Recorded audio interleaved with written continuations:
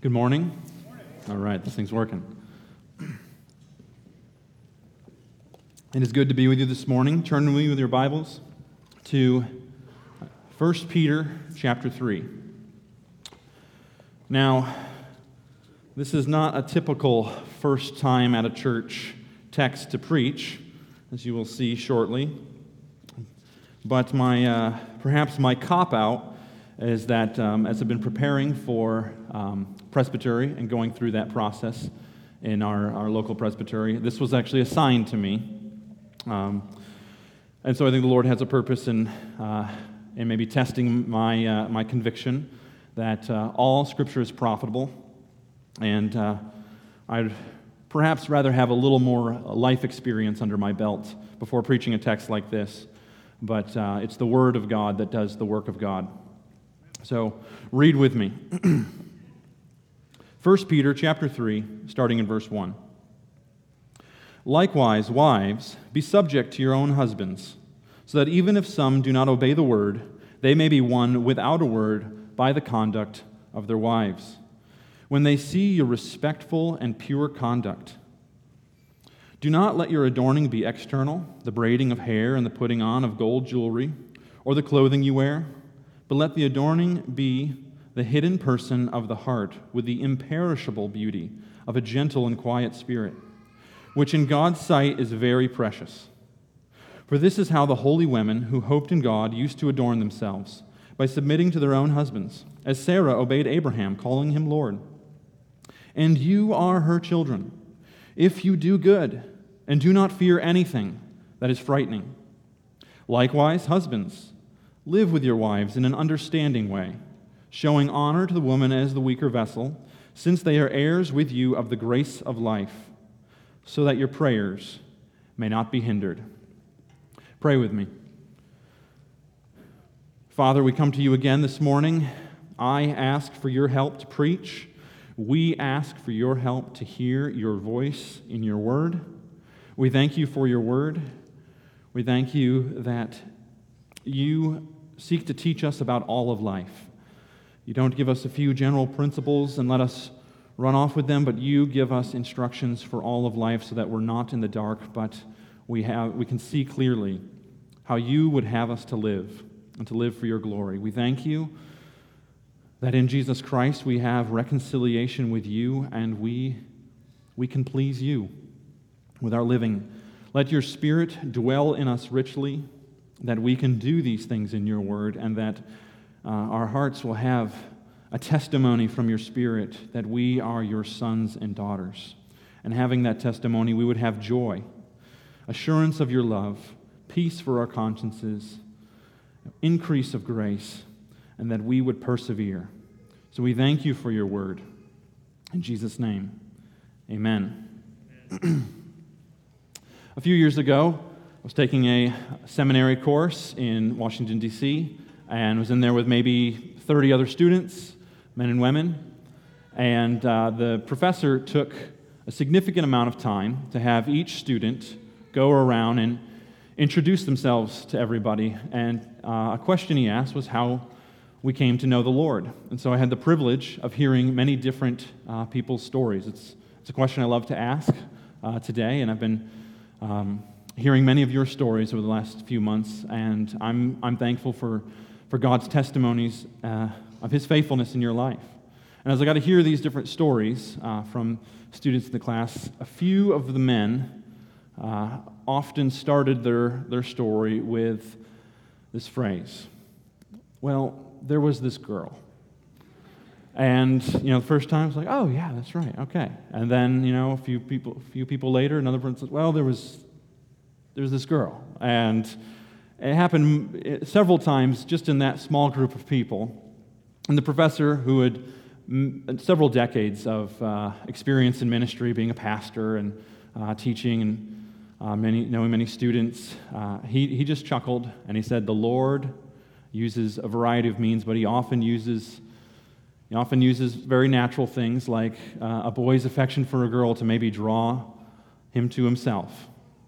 And so we hear of ordinary means, but these ordinary means, like prayer, reading the Bible, perhaps having a crush and then wanting to go to a certain church's youth group. These ordinary means lead to an extraordinary end, and that extraordinary end is the worship of the living God. So when it comes to the hearts of men and women, God is not focused on one heart at a time, but He has in view from eternity past the love that He has set on His elect people. And as He is drawing His elect to Himself, He seems to be working slowly. He seems to be working one heart at a time. But as He's working one heart at a time, He's actually using hearts that He's drawing to Himself to draw other hearts to Himself. And I think Peter is teaching us some of that in this text this morning. So God ordains the means as well as the end. The end is to have His elect worshiping Him for all eternity. The means might just be something as ordinary as how you live your life. So as we'll dig into this text, I want to provide us with a little bit of context. We're jumping into chapter 3. We're jumping into the middle of this letter from Peter. And I want to lay out an outline for how we're going to work through this text by, as you have it in your handouts, patience, posture, and prayer. But I also want to have you understanding why Peter is getting to this point in his letter. So you've heard many times there are many letters in the New Testament. Paul wrote about 13, and then we have 2 from Peter and 3 from John and a few others. So the New Testament's full of letters because, so I was just talking about ordinary means, God used very ordinary means to get His word to travel around the world. He used letters. And in these letters, they're very similar to our letters today. We might say, "Dear so-and-so," and end with, "Sincerely, myself." And for them, they started out with the author first and then introduced their audience and then got into their content. So Peter is writing this, and it's just a letter, and a letter has a purpose. He's got a reason for it. He's not just writing something because he wants to, but as he is reaching the end of his life, the end of his ministry, perhaps close to 30 or more years since the death and resurrection and ascension of Christ, he knows that his earthly ministry of his own is coming to an end.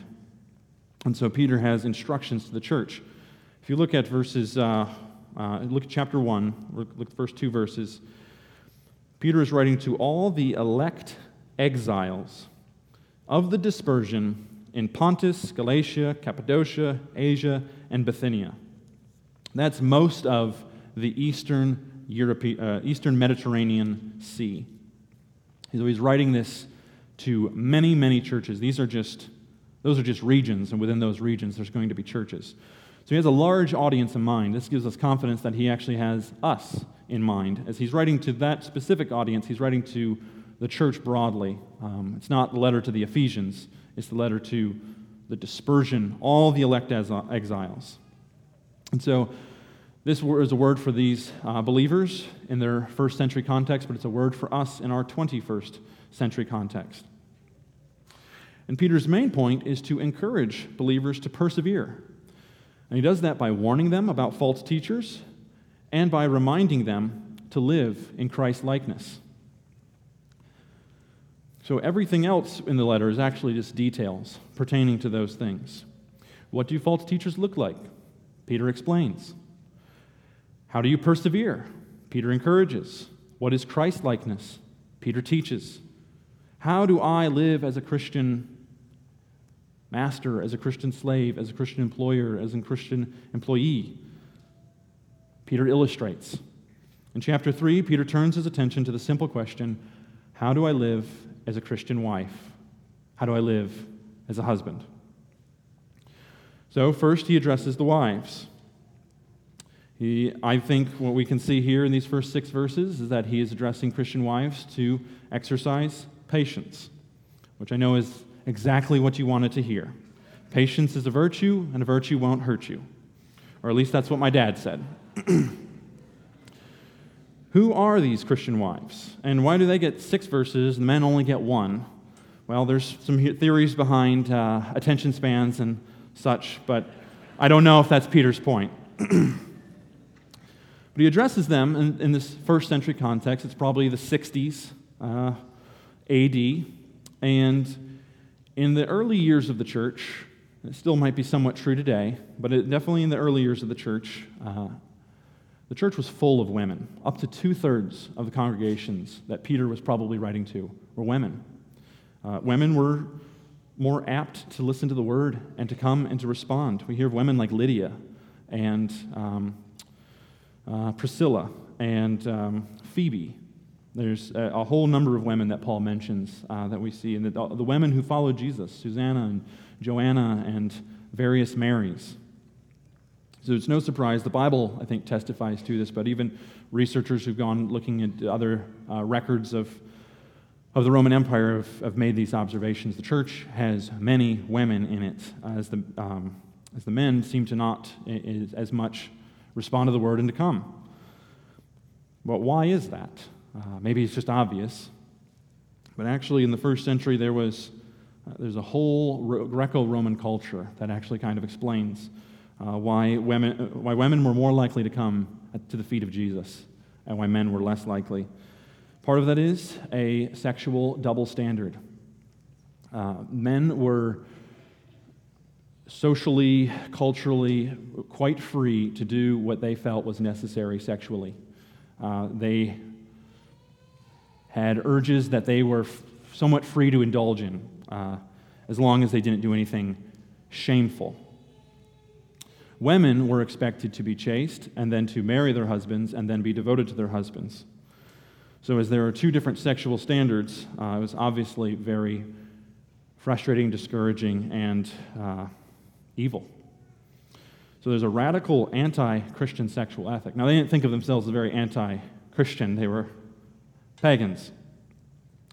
But what do the apostles do as they go from city to city and they preach to people? They lay out what Christ taught, they lay out what Scripture teaches, and that is clearly laid out as a husband being devoted to his wife and a wife devoted to her husband. This was just even on a practical, sexual ethic sense, very attractive. And then you also hear of things like women being daughters of the living God and having the inheritance that sons have. And as you unpack what the gospel means, it's something that's obviously good news for men, but it's in a culture that was having double standards and maybe having second-class citizens. It was a great message for the women of that time. And so the churches were quite full of women. So as Peter addresses the women here, he knows that that's a large part of his audience, and he wants to provide good, helpful instruction. And so as he speaks to them, though, he's also recognizing that they're in challenging circumstances.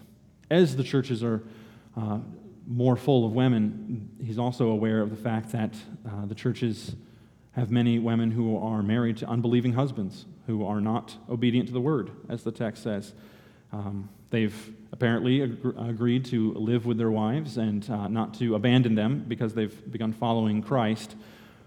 But they're faced with the challenging circumstances of seeking to follow Christ as they submit to their husbands and having tension and conflict from that.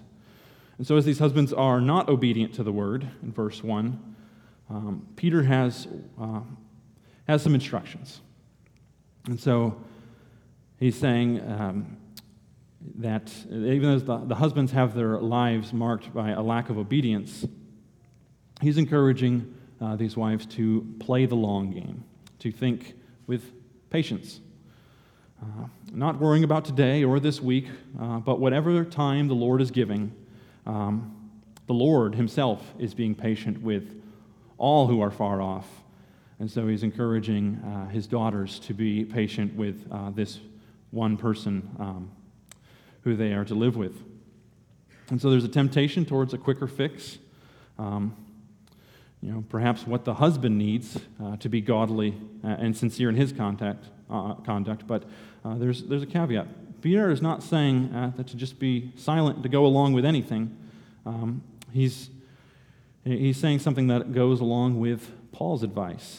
If your husband will live with you and he does not oppose you living as a Christian, then give thanks to God for that, and you have the best position in his life to be a witness. As the Lord has grabbed your heart, you have the best position to perhaps be the heart that he is going to use to grab someone else's heart. And so, if we think about being a citizen, as Peter's speaking to these wives who have husbands who are not Christians, we think of maybe it's similar to being a citizen. The government might tolerate your religion. We'd want perhaps the whole government to embrace that religion and promote it, but that's not always, that's rarely the case. And so, as the instructions are from Paul in Romans 13, to submit to the governing authorities and to give thanks for toleration. We give thanks, and we pray, and we do ministry, and we endure persecution and violent opposition. We are thankful that generally the experience when there's toleration is that persecution and violent opposition is more lacking. And so Peter is encouraging them to say, you have an opportunity to give thanks and to pray and to do ministry. Because he's reminding us also of something that Paul wrote in 1 Corinthians 11, as God has ordered lives, as he's ordered his world, as he's ordered relationships. Paul says in 1 Corinthians 11 that the head of Christ is God, the head of the church is Christ, and the head of the wife is the husband. And so this is an idea of how does one relate to authority. And so if you are the authority, then lead. And if you're not the authority, then the call is to submit. But what else in this text indicates patience? Well, there's a focus on things that take time. Conduct. Talking about a reputation. What is your reputation? A good reputation is so hard to build and so easy to lose. So the language focuses on conduct, priorities, on your spirit, on what God sees. He sees everything. Man often looks at the outward thing, but God looks at the heart. As you remember, Samuel, when he was tasked by God to find a king to replace Saul, Saul had fit every physical description of what you're looking for in a king. He was head and shoulders above every man in Israel. And when Samuel goes to the house of Jesse, and the sons of Jesse pass by in front of him, and he looks at them, and he sees the oldest and the second oldest, and he's like, yeah, that looks like a king. Surely that's the king. And the Lord says, nope, not that one. You're looking at the outward appearance. But God looks at the heart, and then there's David, who wasn't even there. God had a shepherd that he intended to be the king over his people Israel. And so even for the prophet Samuel, there was a lesson to be learned about what God sees. And so the emphasis is on patience, on things that take time, on conduct. Because the goal is that extraordinary end, to add worshipers to the throng that is around the throne of the Lamb. And so he says, that they may be won without a word by the conduct of their wives. In that seminary class, I was talking about how many of these men could testify that it was my wife who led me to Christ. What a gift to give thanks for in terms of testimony, but it's a fulfillment of what Peter is saying here in chapter 3. And so, you who are as a believer in Christ will be able to speak more powerfully by your conduct than by the words you actually say. The actions will speak louder than the words. So it's often something that we run into as young people are graduating from college and perhaps eager to do great things. The phrase might be thrown out there, do you want to change the world? Well, I was like that when I was coming out of college, a bit eager and with gusto. Do you want to change the world? But somebody challenged me to think about maybe changing a diaper first. So do you simply want to change the world or just see one person changed? So, in having a conduct that is a testimony to itself of the Lord's work, first try changing yourself. So Peter moves into Other things that are also take time: adorning yourself with the imperishable beauty of the hidden heart. God sees it, and it is very precious in His sight. I don't think there are very many things in Scripture where the Lord says, that is very precious to me. I think He says it of the little children, let the little children come unto me. For such to them belongs the kingdom of God. But when He looks out at His daughters seeking to live faithfully as Christians and adorning themselves with the imperishable beauty of the hidden heart, He says that is very precious. So be encouraged to know that the Lord sees it.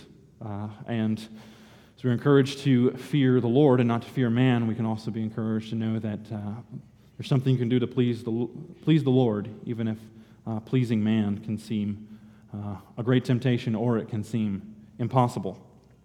It may take time for people to notice, but patient, faithful conduct according to God's word is going to get more mileage in witnessing than anything else.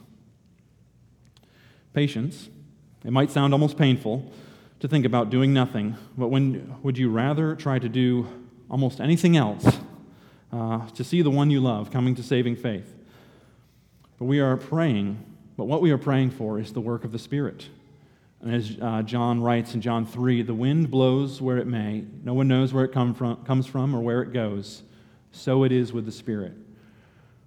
God has His own timing, but one of the fruits of the Spirit is patience. So thankfully, there is hope to grow in this fruit of the Spirit. So we think about patience. We also want to think about posture. Peter has a few things to say about how Christian wives are to posture themselves. So he has something he says you need to do, and something that he says you need to not do. First, you need to adorn yourself. Not with braided hair, jewelry, or clothing. And this isn't to say you cannot braid your hair, or you cannot wear jewelry, or wear fine clothing, but it's just to say, what are your priorities? So the point is not about what you cannot do. Don't let someone say what you can or cannot do, according to 1 Peter 3. What Peter is doing is he is illustrating a point. He's playing with these words. He said, if you're going to adorn yourself, which you are going to adorn yourself with a gentle and quiet spirit. Adorn yourself with something that is beautiful in the sight of God. How encouraging it is to know that the Lord, He sees these things, and He is patiently encouraging you with these words, that the Heavenly Father is delighting in His daughters in something that is hidden, that man does not see. So even though it might take time and it might be discouraging, the Lord is wanting you to hear this, to be encouraged, to persevere. So you can see some of Peter's theme in this letter of perseverance. How do we prepare to be a happy and holy people? We persevere. And how do we persevere? By doing these things which would please the Lord. If we want to think about what this might look like and what it might not look like, we also want to maybe take the words, play with them a little bit, and look at how they might be opposite. What would be the opposite of the imperishable beauty of the hidden heart? It'd be the perishable appearance of the visible outward body. Clothes will waste away. Hair may fade. And jewelry like gold may rust. And all of these outward things, they are perishable. But just as Paul was seeking the imperishable crown of righteousness that was laid up for those who persevere, as he says in 2 Timothy 4, so the Lord is reminding us of something that is imperishable, and it is the gentle and quiet spirit of the hidden heart. We also might be stuck up on these words, gentle and quiet spirit. What does that mean? Well, it's not talking about your mouth. It's not talking about your voice or how loud you are. It's your spirit, a gentle and quiet spirit. It's a demeanor. It's a posture. It's a way of being. It's your conduct. But as you think about those words, where have you heard gentle and quiet before? What do you think of? Maybe you feel guilty for being too loud or a little rough around the edges. or you chafe under such a command. But where have you heard words like gentle and quiet before? Well, in Matthew 11, Christ says, "Come to me, all who labor and are heavy laden, and I will give you rest. Take my yoke upon you and learn from me, for I am gentle and lowly in heart, and you will find rest for your souls." They're not the same words, but I think they're close enough. Gentle and quiet spirit is really nothing less than the Spirit of Christ himself. So this isn't too challenging, but maybe it's very challenging. Peter is calling Christian wives to nothing less than Christ-likeness. A gentle and quiet spirit, a spirit of Christ-likeness. Challenging, yet liberating. There's no performance.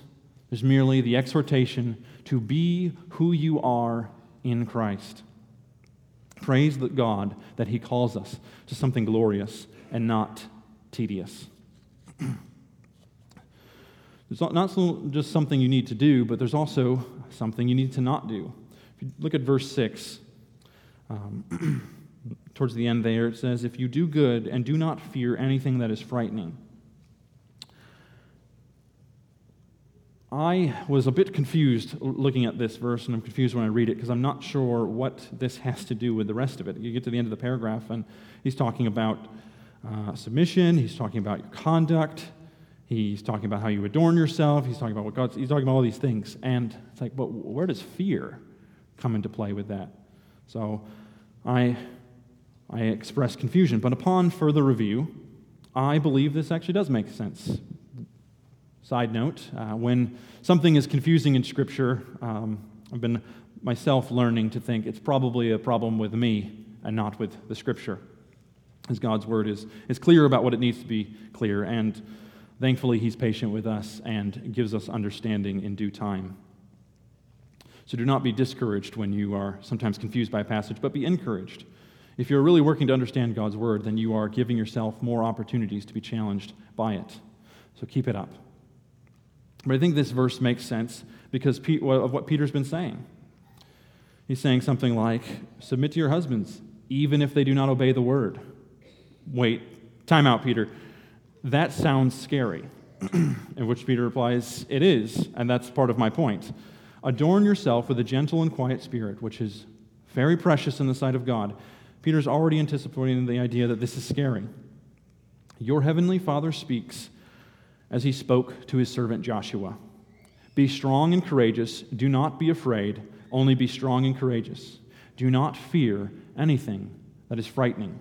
The commander of the army of the Lord said to Joshua, 'The Lord your God is with you.'" And Jesus said the same thing to his disciples, "I am with you to the ends of the earth." So he calls you here to the same thing as daughters of Sarah. And so your heavenly Father is not waiting for you to come with your report, with a nice clean report card that shows what you have done and you've gotten all your A's. He is waiting to hear how your day went. Do you think about him watching over you in love? So as we've seen Peter's instructions for Christian wives, in verse 7, he turns his attention now to the husbands. So, ladies, you can relax and tune out. There's nothing here that applies to you at all. It's actually not true. I think husbands have things to learn from verses 1 through 6, and wives have some things to learn through verse 7. So I want to draw your attention to four things in verse 7. One command, what you need to do. One response, how you need to go about it. One reason why you need to do this. And one purpose, to what end. So one command. The command in verse 7 is to live in an understanding way. Oscar Wilde said, "Women are to be loved, not to be understood." I don't think he read 1 Peter 3. This command harkens back to the earliest description of marriage, to live in an understanding way. It harkens back to Genesis 4, when it says that Adam knew Eve. And that was talking primarily about procreation as they were having Cain and Abel. But it's also informative about what marriage is about. It's about knowing your spouse and having a knowledge that leads to two becoming one. And so the book of Genesis is all about beginnings, and we would do well to hear what it says about marriage. Creation brings norms. So Peter is reminding husbands of one of the oldest statements about marriage. You need to know your wife. What is she like? What are her fears? What are her hopes? Her favorite things, pet peeves, the buttons you want to push, questions she appreciates being asked, memories, needs, wishes. What are her gifts, her strengths, on and on. You need to know your wife to live in an understanding way. In Paul David Tripp's book, Instruments in the Redeemer's Hands, he helpfully outlines how God uses relationships and what we're to do in them. The outline of love, know, speak, do. So before somebody can let you know them or before you really can get to know them, you need to love them. So love precedes all of these things. But love and knowledge work in a virtuous cycle. Growing in love should mean growing in knowing, and knowing more should lead us to loving more. There's an older man I heard once talking about things that he's learned in his marriage, and he's happy to go about his day and do the things that he's responsible for, do his work, talk to people, have a good day, come home, talk to his wife. She asked him how his day went, and he said, it was good. She's like, what did you do? I don't remember. I just did all the things I did today. He honestly is just one of those guys who just doesn't really remember what he did. He did what he needed to do on his to-do list and then kind of forgot about him, much to his wife's irritation. She was eager to sit down, have him talk about his day, talk to her about her day, and for them to know each other. And so what he learned to do over years of marriage is keep a little notebook of the things that he was doing throughout the day, who he talked to, something funny he might have heard, something new he might have learned, and to accumulate those things so that when he came home, he could sit down and actually have a conversation with his wife as an act of love towards her, to remember those things. So he tries to remember the things about his day, not for his own sake, but for his wife's sake. He's seeking to know his wife and to live with her in an understanding way. One husband needs to see that to live in an understanding way with his wife is not necessarily the same as what another husband needs to do. But you are the shepherd of your home, and a shepherd must know his sheep. Thankfully, there is more grace for the husband who is trying than not trying. The command is to know your wife. And thankfully, grace precedes command. The Lord gives the grace for us to actually do the things which he commands. And so, as Peter's already said, a believer who is in fellowship with the Holy Spirit, chapter 1, he's saying, as a believer who is already filled with the Holy Spirit and has fellowship in the Holy Spirit, you're already participating in the divine nature. So now, here is how you can live as God would have you to live. So that's the command. Live in an understanding way. Now the response. Verse 7, showing honor to the woman as the weaker vessel. How should you begin to respond to the command of knowing your wife? By honoring her. Honoring and knowing go together. People feel honored when they feel known. I felt quite honored when somebody I looked up to took the time to turn to me, shake my hand, and address me by name.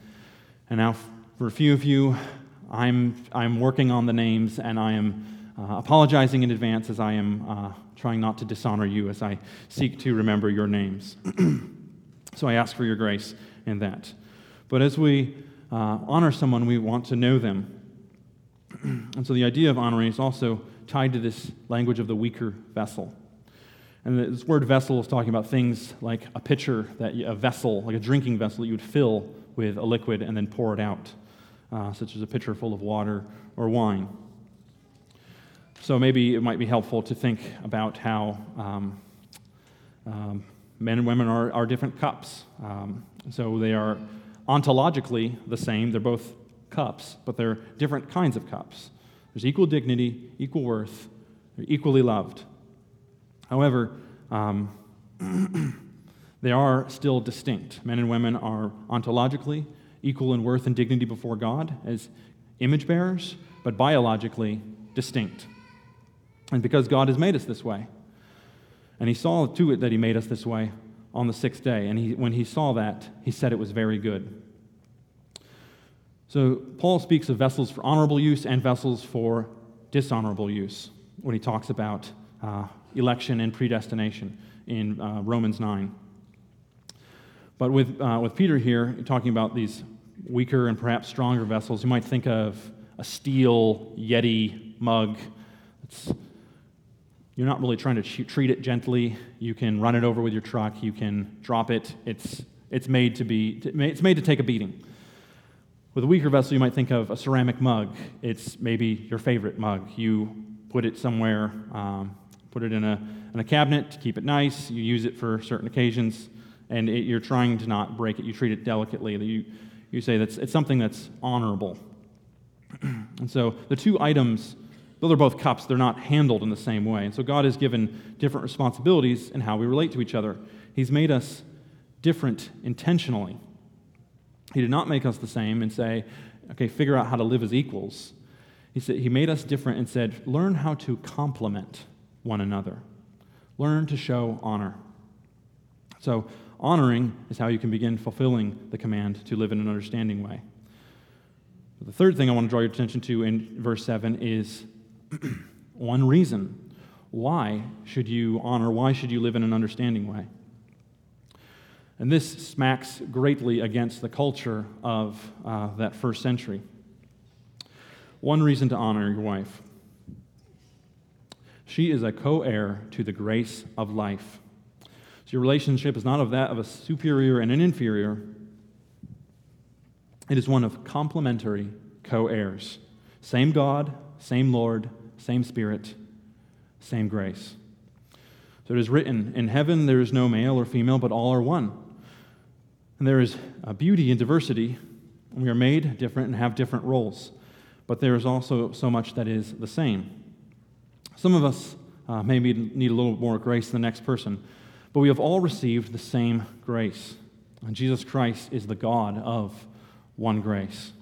From his fullness, we have all received grace upon grace. So how do you see your wife?